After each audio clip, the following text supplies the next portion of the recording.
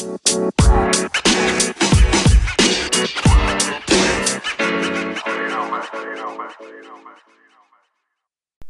morning, afternoon, or evening, wherever you are in the world, and welcome to Dad's Beards Nerds News for September 17th, 2019, the semi-daily news that even plants crave and Anchor's #1 gaming news podcast. I'm Tommy, and I'll be your host for today. With that being said, let's jump into the news. How cross-platform works on PS4, Xbox One, and PC for Call of Duty Modern Warfare by Matt Kim of IGN. Activision and Infinity Ward previously announced that crossplay will be coming to Call of Duty Modern Warfare. That means Call of Duty players on PlayStation 4, Xbox One, and PC can all play together in online multiplayer.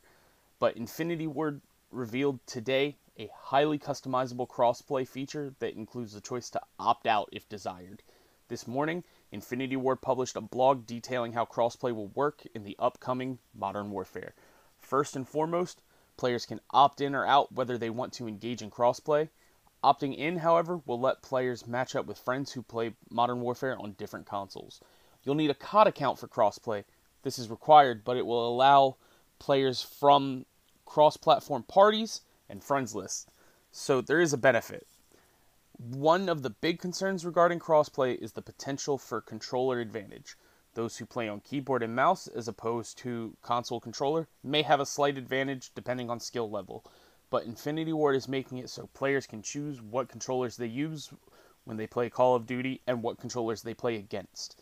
So for example, players on both Xbox One and PS4 can play Call of Duty using a keyboard and mouse, or filter matchmaking so that players join only controller lobbies or mouse and keyboard only lobbies, or join games with no restrictions at all.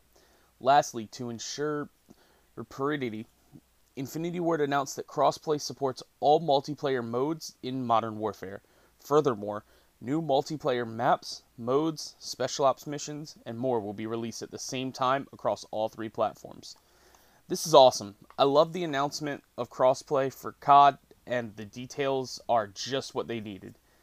Personally, while I like crossplay, I don't want to be able to play against mouse and keyboard because it's a huge advantage. So being able to disable that function is great. The biggest thing, however, is removing the timed exclusive maps, modes, weapons, and updates.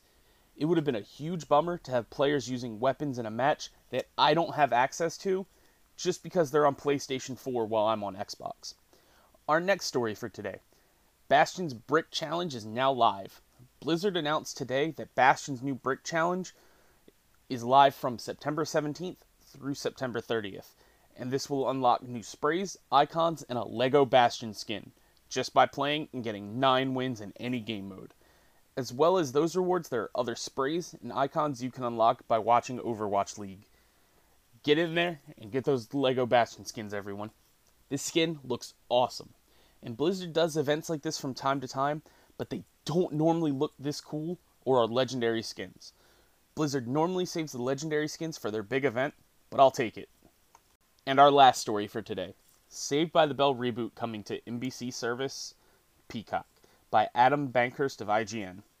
A Saved by the Bell reboot will be coming to NBC Universal's upcoming streaming service called Peacock, and Mario Lopez and Elizabeth Berkley will be returning as cast members.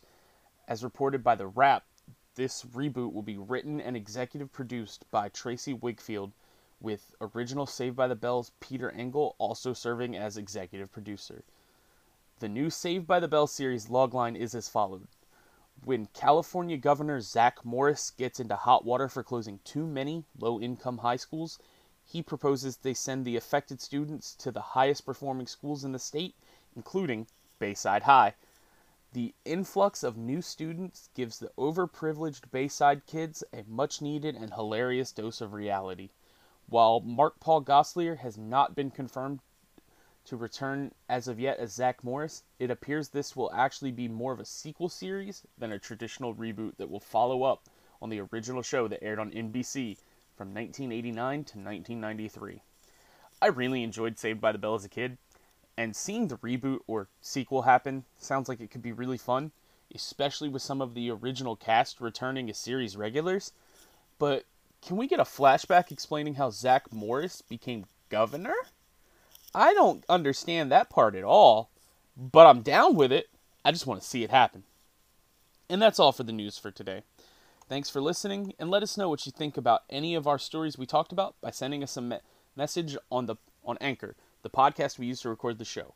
If you'd like to support the podcast other than listening, please check out our Anchor page at anchor.fm/dadsbeardsnerds, where you can donate to us via the Support This Podcast button and sign up for a monthly donation of 99 cents, $4.99, or $9.99 a month. On Twitter at dadsbeardsnerds, Instagram at dadsbeardsnerdspodcast. Check out our Twitter bio to be a part of our ever-growing Discord community, or on twitch.tv/dadsbeardsnerds.